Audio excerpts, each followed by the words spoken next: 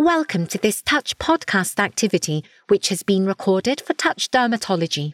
This podcast series aims to bring you expert and patient perspectives on the burden and unmet clinical needs associated with prurigo nodularis, PN, the current and emerging treatment landscape for PN, and the importance of a holistic, multidisciplinary approach in establishing optimal treatment and care pathways for patients with PN. This activity is funded by an unrestricted independent medical education grant from Sanofi and Regeneron Pharmaceuticals. This activity is jointly provided by USF Health and Touch IME.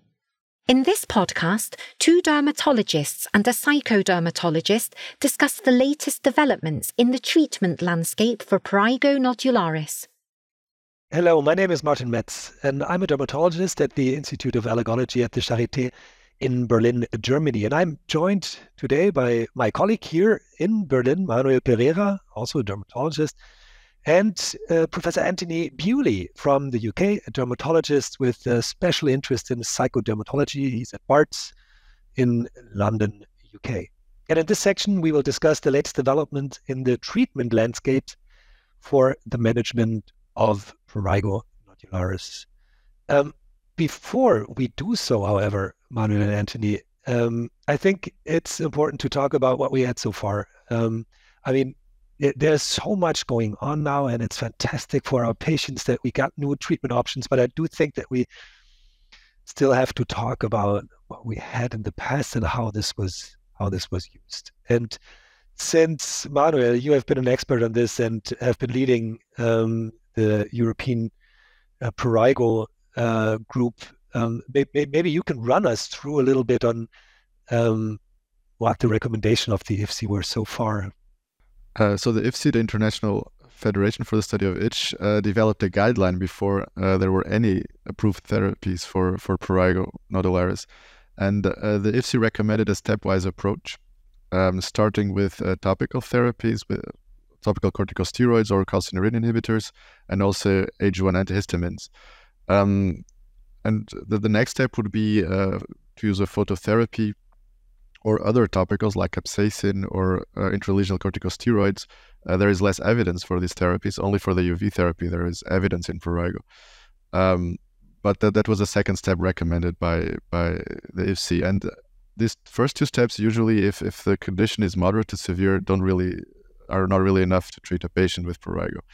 And the next step would be, in this stepwise approach, to use systemic agents, either systemic immunosuppressants, so targeting the inflammation in prurigo, like cyclosporin or methotrexate, or other drugs that are anti-nociceptive, that target the itch, like gabapentin, pregabalin, but not just gabapentinoids, also antidepressants, for instance.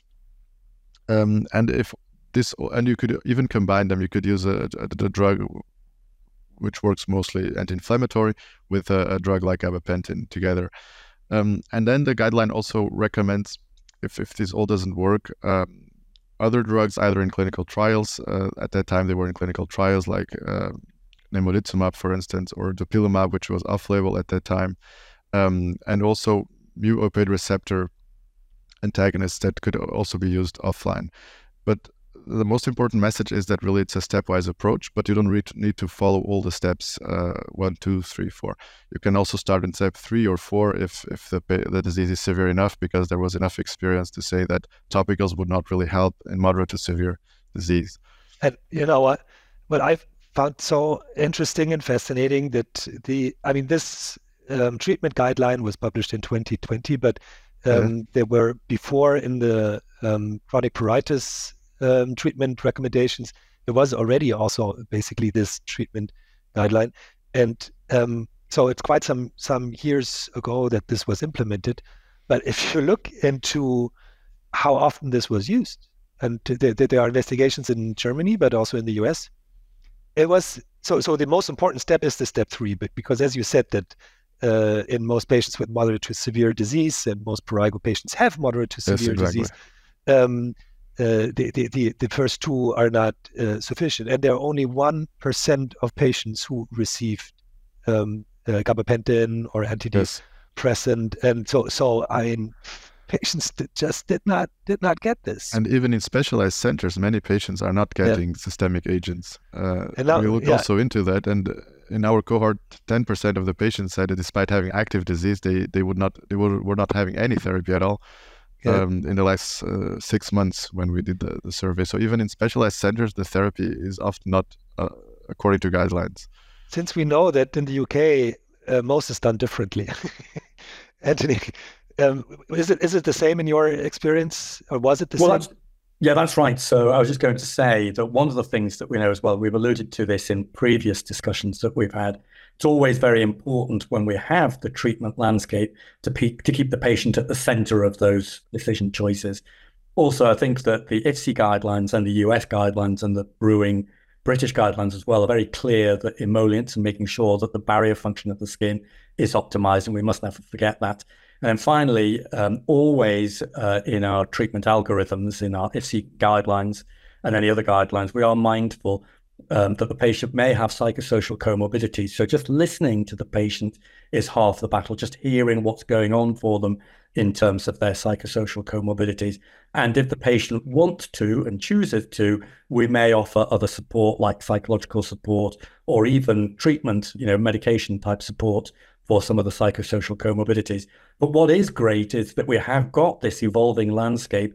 Now, we've got treatments that work. And, all too often patients go to their healthcare professional and they're told, well, there's nothing for this. Wrong. There are a lot of things for this. And, we need to get better at making sure that we meet the patient's needs for this really quite debilitating disease. Yeah. But this is so important. I mean, this has so completely changed end of last year. So it's been a year ago that dupilumab was approved for the treatment of prurigo nodularis, and this really changed completely the way we deal with prurigo patients. And suddenly there is something that really helps. I mean, before we were able to improve here and there, and now this is a true help, and it won't stop with dupilumab. I mean, we have other drugs that hopefully will come to the market soon, like nimodipzumab, the anti-IL-31, especially, but also more. But I just want to, because we do have experience with dupilumab now for 1 year, and also experience on how this made impact on our patients. So Manuel, we have some personal experience that you can share. Yes, we are using now a lot dupilumab. Actually, it's the drug of choice for moderate to severe prurigo because it's the only one approved at the moment.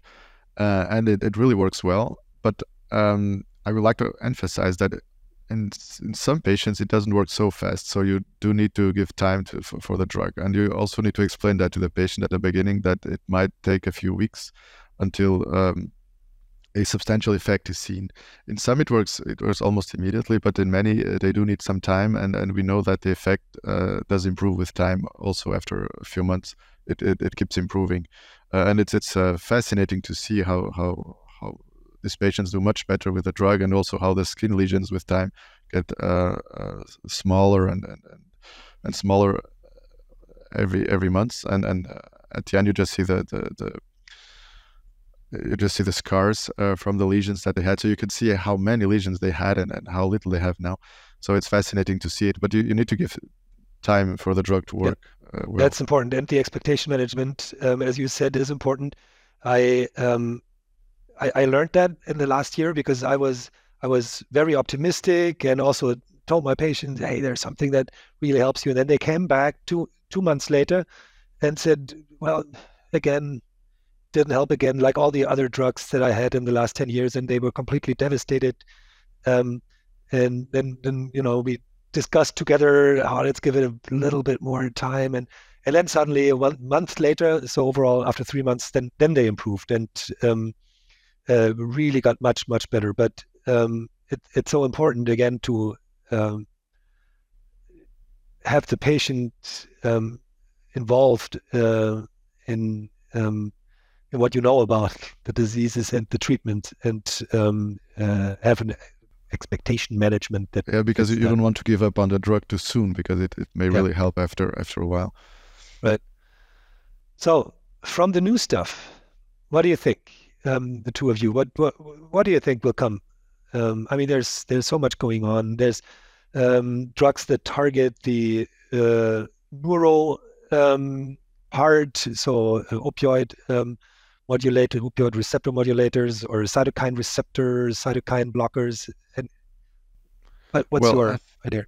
I think one central cytokine in itch and in prurigo is IL-31. So the IL-31 blocker, nemolizumab, is it's a drug that has shown also good results in clinical trials, and I'm sure it will be a good option for the future once it gets approved. So we are looking forward to that drug.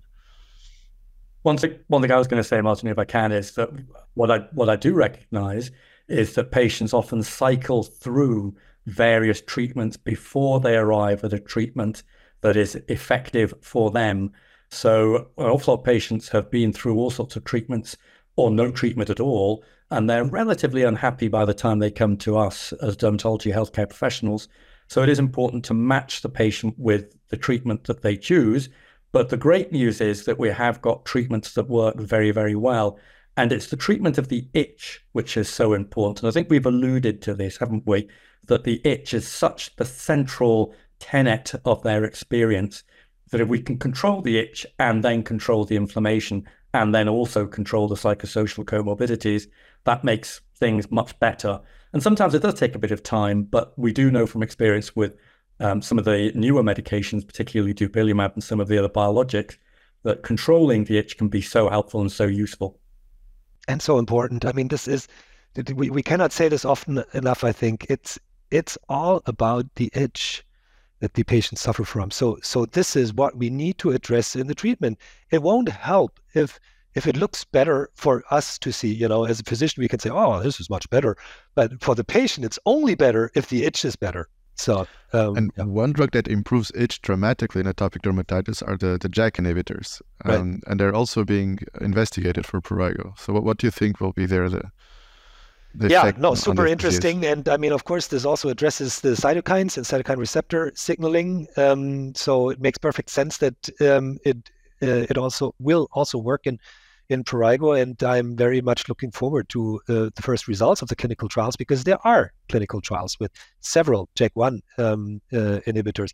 So this will be very interesting. The one thing that we have to keep in mind is that we have rather old patients with high rate of comorbidities, so we have to have a very safe drug in these patients. I do think that the modern JAK inhibitors are safe drugs, but we need to have the data also in this specific population. So we have to look into this. But otherwise, especially regarding the fast effect on itch and the overall effect on itch, I think JAK inhibitors will be interesting in prurigo for sure. What I was going to say as well, if I can, is that what's great is that we have got an evolving treatment landscape. So we have got medications further down that step up, step down approach that we can use, but also we have got an evolving treatment landscape. So for our patients, the important message is please don't suffer in silence. Please don't just stay at home or don't stay with treatments that aren't working. Speak to your healthcare professional and get the treatment that's right for you. These are the best words to end this discussion. Thank you. Thank you for listening to this Touch podcast. Don't forget there are 2 other chapters in this series, so please listen in for further insights from the multidisciplinary team. You can access more content on dermatological conditions, including a prurigo nodularis-focused touch panel discussion with Professor Sonja Stander, Dr. Sean Quatra, and Professor Matthias Augustin on touch dermatology at www.touchderma.com.